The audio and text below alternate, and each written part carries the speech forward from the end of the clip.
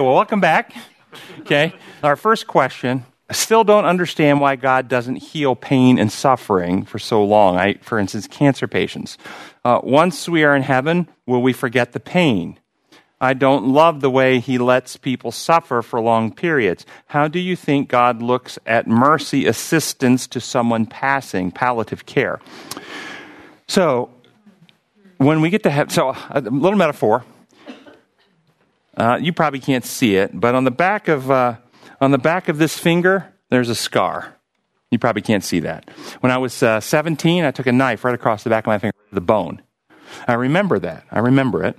I saw the bone flash. I saw blood flood in. I grabbed it, ran, had to get sutures. I remember the pain of the numbing medicine and the sutures. And I remember it was black and blue, and then it turned to yellow bruise, and then it turned red and itched. I remember all this. I'm not bleeding. I'm not hurting. I'm not actually in any pain. I just have memories of all that. But I don't actually experience any of it. We will never forget what we went through here.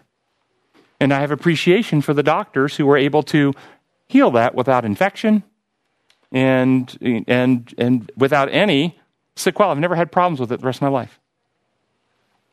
We will never forget what we went through here, but we will not experience or be in pain or suffering there. And the fact that we were delivered from whatever we went through here will give us great appreciation for what Christ went through to heal and deliver us. First thing.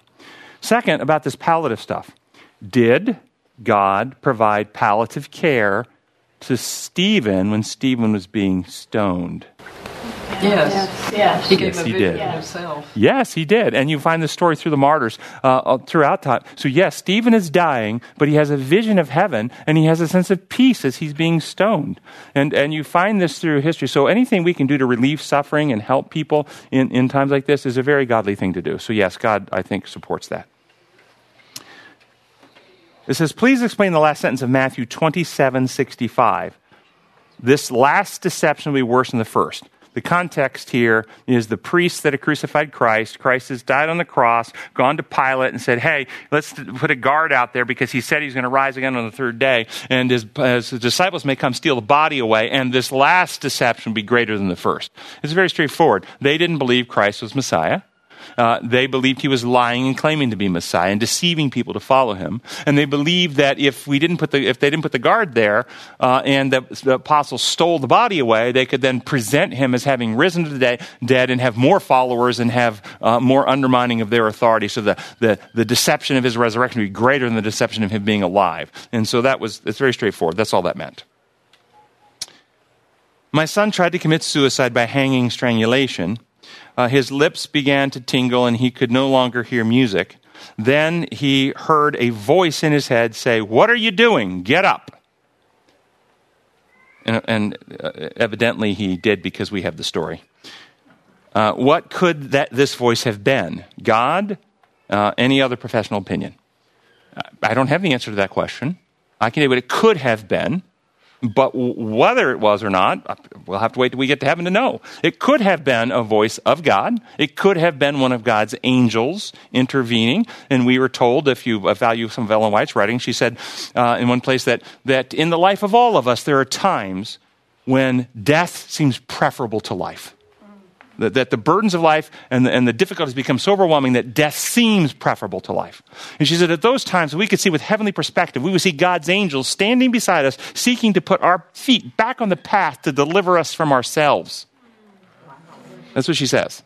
So it's possible one of God's angels did this. It's also possible it was his own ambivalence and his own mind. One of the things you said is his tingling of his lips and so forth. When you have hypoxia, you can have hallucinatory experiences, well documented. So I don't know.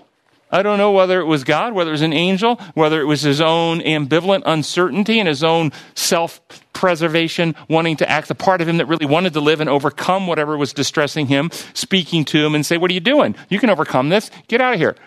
So forth. I don't know. It could be any of those. Yes, Russell.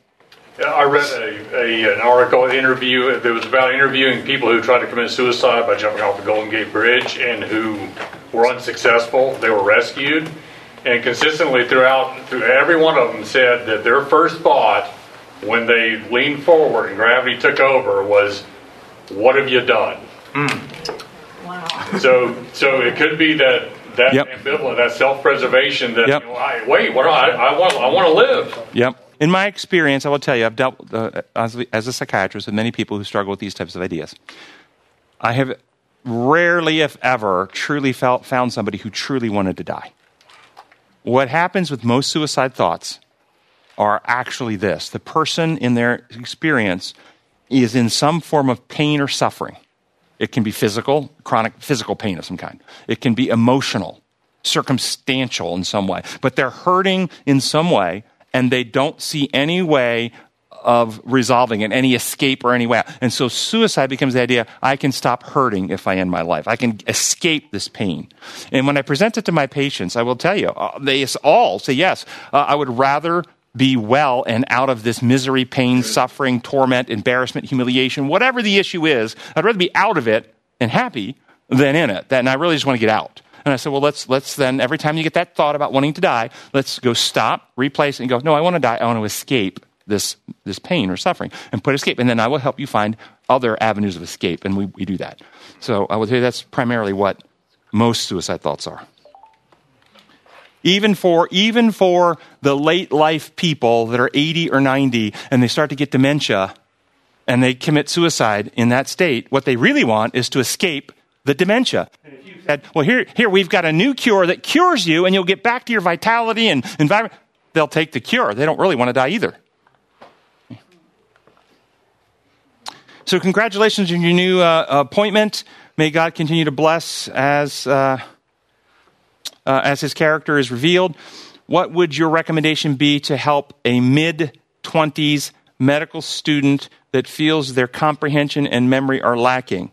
I have ever so briefly discussed exercise, sleep, diet, but would be very interested in anything you could found applicable, including supplements and so forth. So that's to me, that's way too vague a question. I would have to assess, okay, describe to me what you mean. Memory. Is it actually memory? Many people come to me complaining of memory problems. They don't have memory problems. They have attention problems. In order to remember something, you have to first register it. It has to register. If it doesn't register, you can't recall it. Okay? And people with distractibility and attention problems will, and all of us have done this a little bit. I'll give you an example for most of the men in the room. The women will identify it in their husbands when I tell you this. Okay? Yeah, men, you're watching a show on TV, a football game maybe, and your wife says, hey, when you get a break, will you take the trash out? Yeah, I'll do it. And so there's response. So you're aware enough to recognize and respond, but your attention is actually not there. Your attention's on the game, and it doesn't register. And then later, you asked me to do that? I don't remember that. That is not a memory problem. You're all laughing because you know what I'm talking about, right? That's an attention problem. Where's your attention? And so, for me, I can't answer this question because I really don't know what the problem is. It may be untreated ADHD in somebody, and they need to treat the ADHD, and you'll have a resolution of this problem. But there are a lot of ADHD mimickers. One of the ADHD is inability to attend, focus, concentrate, stay on task, so forth, which is prefrontal cortex dysfunction. But anything that causes prefrontal cortex dysfunction can look like ADHD as long as the prefrontal cortex isn't functioning well. And the most common thing that causes an ADHD lookalike is sleep deprivation. When you deprive somebody of sleep, they don't focus as well, they don't attend as well, they don't concentrate as well, they can't retain things as well, and so they're more distractible. And so if this student is, because they have a certain conscientiousness, they want to do good, and they're in medical school and they have a big assignment, and they're staying up late to work hard, they're not getting adequate sleep, then they may have attention problems and they're not registering. Additionally, for a college student, memories consolidate in sleep.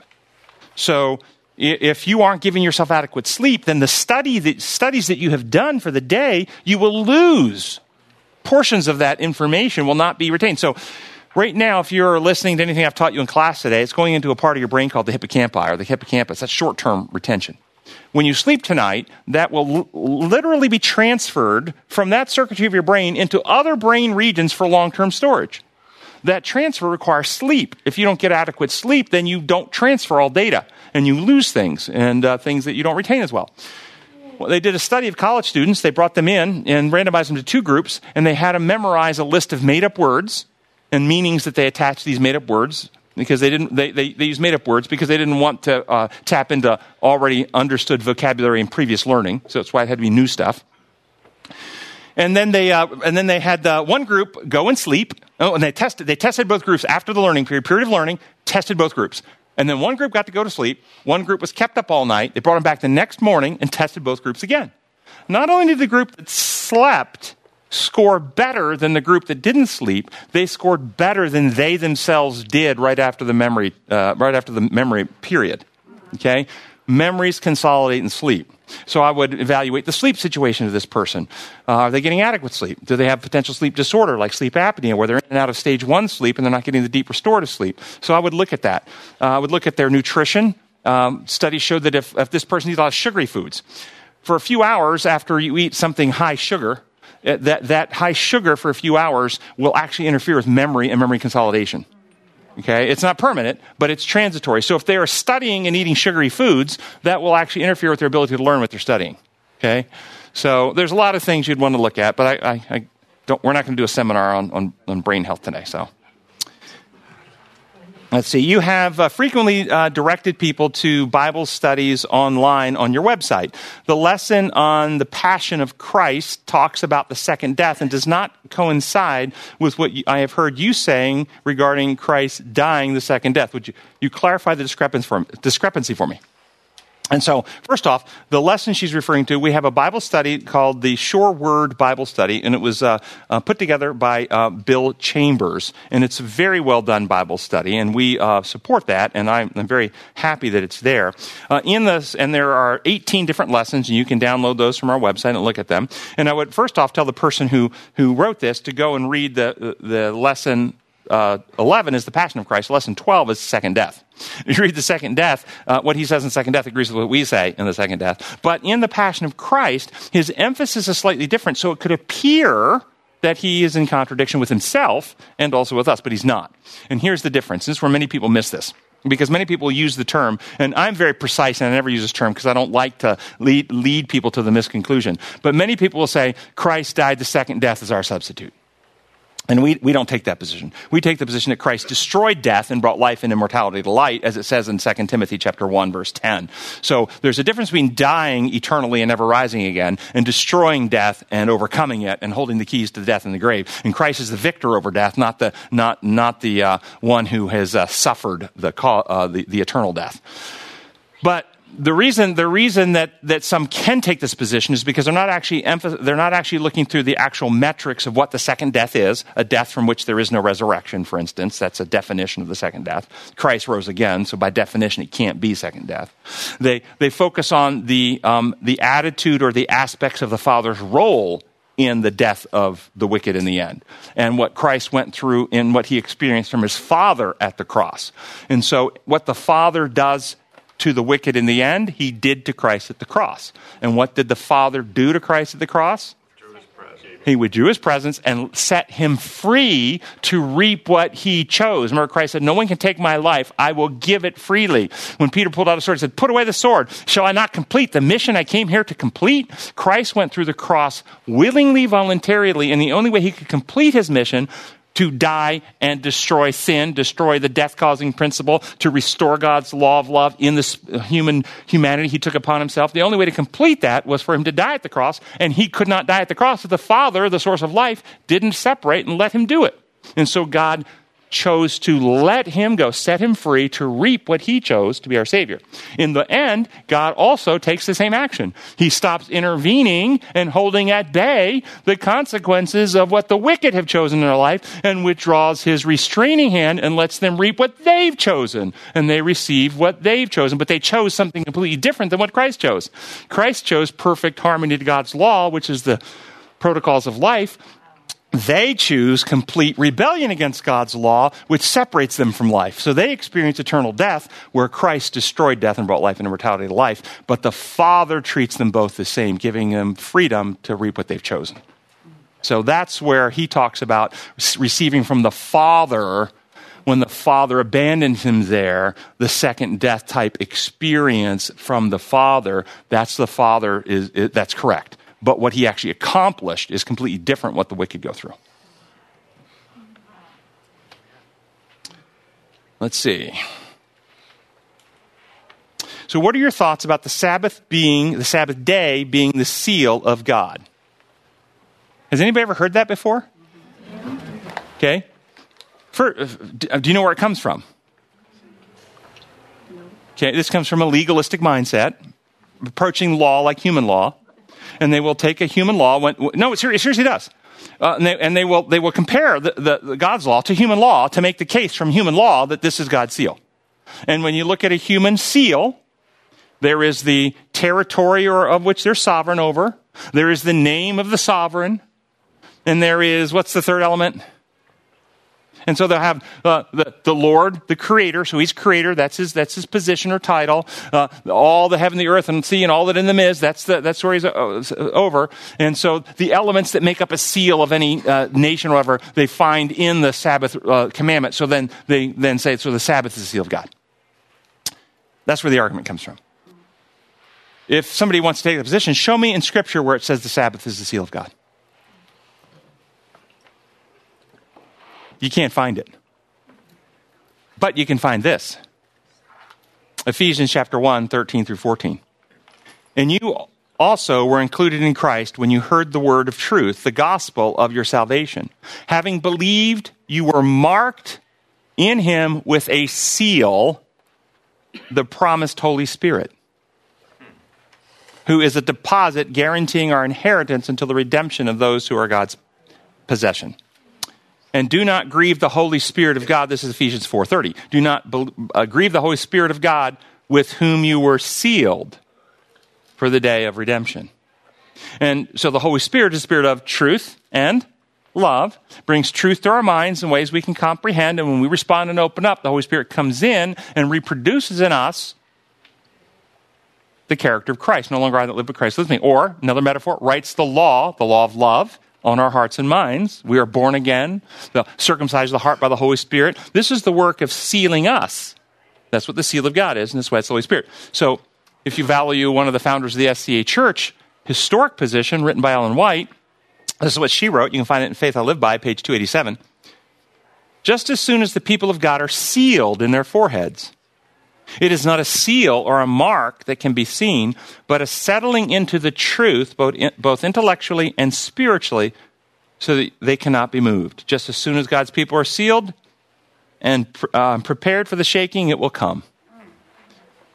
Sealed, settled intellectually, truth, comprehension, understanding, your beliefs. Spiritually, your heart's affections, what you love. See, there are places in the New Testament Gospels you can read where some of the Pharisees recognize intellectually what Jesus was saying. They were convicted. They saw it intellectually. They knew what he said there was true. But they didn't love it. They hated it. They were not sealed. So the sealing, and this is why it's the Spirit of truth. The Spirit of truth seals us intellectually. The Spirit of truth and love seals our hearts to love the truth. So we can't be shaken from it. And that's the sealing of the Holy Spirit. That's what the actual sealing is. And then the Sabbaths, though, are not the seal. The Sabbath are the sign that God is the one who seals us. Ezekiel 20:12. I gave them my Sabbaths as a sign so that between us, so that they would know I am the Lord who makes them holy. The Sabbath doesn't make us holy. The Lord makes us holy. So the Sabbath is a gift. And think about it, those who crucified Christ, they wanted him down by sunset to keep the Sabbath, the right Sabbath, starting at the right time at sunset on Friday. Did that mean that they were sealed of God because they had the Sabbath? They had the seal. They had the seal. No, they were not sealed. The Sabbath is not the seal. The Sabbath is the gift given by God as a sign that he is the one who makes us holy or seals us. And the sealing is via the work of the Holy Spirit. And the Spirit is the truth, Spirit of truth and love, which settles us intellectually and spiritually to loyalty and fidelity to God and his kingdom. I think there might be one more question maybe. Let's see. Why did Jesus say, unless he dies, the Counselor, Holy Spirit, would not come, when we have evidence the Holy Spirit was active on earth before the death of Christ? First off, do we need to correct that statement? Did he say, unless I die, the Spirit will not come? No. What did he say? He didn't say that. It's expedient. It's expedient for you that I leave. He said, expedient for you that I leave. If I don't leave, the Comforter won't come. But the Comforter and the Spirit were already working. So what does it mean? I want you to imagine, this is just put yourself in the shoes. Either go back then or imagine that Jesus was physically here and present on earth today like he was after his resurrection on the beach making breakfast for them. Okay? He was physically there in real after his resurrection. If Jesus was physically here on earth today, and the question and a dispute came up on some Bible text, how would we handle it? Would we study? Would we pray for wisdom? Would we ask for enlightenment? We go to Jesus to get a ruling. It's expedient for you to understand, what does God want from us? Does he want obedient slaves who do what the master says, or understanding friends? John 15:15, I no longer call you slaves, I call you friends, because slaves or servants don't understand their master's business. He wants our loyalty, our devotion, our friendship, our trust, our love. You cannot get any of that by commanding people how to behave and answering. You have to lead them to understand for themselves and be won over. And it's expedient for Christ to leave so that they would search the scriptures for themselves, like the Bereans, and they would ask for the enlightenment of the Holy Spirit. And how does the Spirit work? Gently, quietly. The Spirit is the still small voice. You won't get the Spirit's enlightenment in the middle of your temper tantrum. You won't. You really won't. You'll have to calm down, and you'll have to reflect, and you'll have to open your heart, and the Spirit and the still small voice will speak, and then you'll have to choose. Do you follow the leading of the Spirit or reject it? And if you follow it, then you're empowered and transformed. And this is why it's expedient, because it's the only way he can win the hearts and minds without intimidating us in fear. Now, that doesn't mean he never uses some, let's say, thundering at Sinai in order to stop a temper tantrum long enough for people to start listening. He's done that many times. But thundering never wins friends. It only stops chaos for a brief moment. Yes? Tim, back to that Sabbath being a seal. When I became a Seventh-day Adventist in my 30s, that just really comforted me. I know I was not even above probably a level 2. Mm-hmm. But it seems like somewhere along the line it might have a little place in our growth, our spiritual journey. So I'm not sure I understand. So the Sabbath being a seal, I'm not sure I understand, because it's not. I know now it's not. Okay, so you're saying believing the Sabbath was a seal was comforting. Yeah. Okay. Yeah, and many people believe speaking in tongues is comforting, and it's a sign of the Holy Spirit. And many people believe, many people draw comfort from lots of false beliefs. So the fact that we can be comforted from a belief, many people believe that once they were saved, they're always saved. And there's nothing that can be lost. And they're very comforted by that belief. State of the dead. Mm-hmm. Yeah. Many people are comforted at believing that their loved ones are in heaven with Jesus right now, in a conscious state. Okay? So I don't dispute that there might have been comfort there. But, and the Holy Spirit will use that to help draw you. And I think my personal view was the comfort wasn't from the fact it was the seal of God. It was the fact that you understood a new truth, that the Sabbath was real and had real meaning, and you were moving out of misunderstanding into greater understanding, and it's the movement from misunderstanding to understanding on any subject matter. You could be talking about science, and you've misunderstood something for years. Now you understand, and epiphany goes off. There's a certain joy and comfort that comes from that. So I think it was really the movement into greater truth on a matter that was actually comforting. And this is what you see on the road to Emmaus, as Jesus reveals the scriptures to them, and he says, "Didn't our hearts burn within us?" as he revealed the truth to us. Okay? And so I think that where you were to where you were going was an advancement in truth, and that's comforting.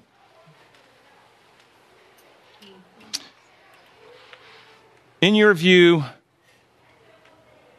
do the righteous become immortal, as many people believe, or will they continue to depend on Jesus for life forever? So it's an interesting, I think in my view, it's a somewhat, what's the word I'm looking for? Functionally irrelevant question. Okay?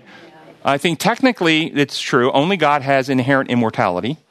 But Jesus gives the gift of immortality to us. Does that mean then that once it's given to us at the hereafter, that we can go on into rebellion, and then in the new future there could develop a hell because those people can't die if they go into rebellion? No. All life will still be dependent on harmony with God. And the reason that we'll have immortal life is because we've so sealed or settled into the truth intellectually and spiritually, nothing can shake us from it. So we're eternally secure because we have gone through the trials and we have tested the other side, and we are so settled into what's right, nothing can ever lead us away from it again. So technically speaking, we don't ever become God, and we don't ever become the source of life, original, unborrowed, underived. God is, and so yes, technically we'll still derive that life from Christ, but that life will be free-flowing, and it will be given to us as a gift. So, would God have eternal life if he broke his own laws? So God can't break his own laws. So that is one of those questions that actually is not possible. So that's a false question. That's a question that leads to a false conclusion. It's not possible. You're asking, what would water be like if water was dry? Water can't be dry. Water's always wet. Okay? I'm asking the question because if we are following the protocols that God gave us to life, inherently, after we get to heaven, are we just automatically living eternally because of it?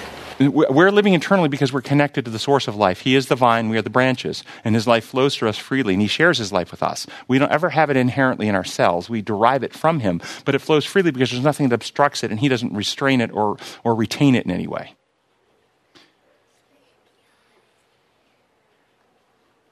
What causes repetitive night terrors? Some night terrors night terrors by definition, the word that I'm understanding clinically, it's a childhood sleep disorder. It's a neurological disorder that happens in childhood, and it is. Talk to a neurologist. Talk to your pediatrician. It's just a neurological wiring issue of the brain that causes this. Most kids will outgrow it. There's medicines you can take that can suppress it.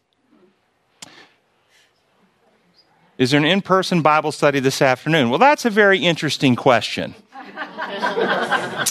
So I'm going to put it out there, and I want this question is for those who attend in person, whether regularly or intermittently. If you're going to be in person, what I have done informally is found that there's actually two groups of people who want to fellowship here on our monthly potluck weekend. One group of people, after the potluck, would like to step aside and have an in-depth Bible study. Another group of people realize that most of what our time together is Bible study, and they would like time to fellowship and socialize and get to know each other more. Both are very righteous and legitimate things to do. So my personal suggestion is that moving forward, we'll have potluck, and at some time in potluck, our conference room back at the end of the hall, it's not ready today, but hopefully by next month will be. All those who want to have a Bible study can go back there and have a Bible study, and all those who want to fellowship and socialize can stay out here and socialize. What do you all think of my suggestion? No? Bad idea? Good idea? Good idea. Okay, so today, will there be a Bible study? that coin is still circling and tossing in the air. At potluck, as the potluck is settling down, I'm going to stand up and ask, is there any interest who want to just socialize this week? And next week we'll do an afternoon Bible study. But if the group really wants a Bible study, we can have one. So we'll see what happens. Does the soul die at death? If it does, how can God recreate the soul? No, the soul does not die at death. This is Matthew 10:28. Don't be afraid of the one who can destroy the soul, destroy the body, but can't destroy the soul. At the first death experience, it's like software in your computer backed up on a cloud. The machine stops operating, but the data, the individuality of the person is safe and secure, waiting for download into a new body. So this is what Jesus meant. Those who believe in me will never die. Even though he dies, they will never die. They will live again. He's talking about the soul. The individuality is not destroyed. The eternal death, the death from sin, is the death in which the body and the soul are destroyed and never operate again. So, all right, thank you all very much, and let's go and close with prayer, and then I'm going to go ahead and just bless the food now, so when you go through, you can have your food. Okay. Gracious Heavenly Father, we thank you so much for your love and for your provisions for us. We thank you for the opportunity to fellowship together this weekend. Bless the food as we have it here today, that it will strengthen us, that we can be of greater service in your cause. We pray in your holy name. Oh, and bless all those who have prepared this food. We thank you for them. Amen. Amen.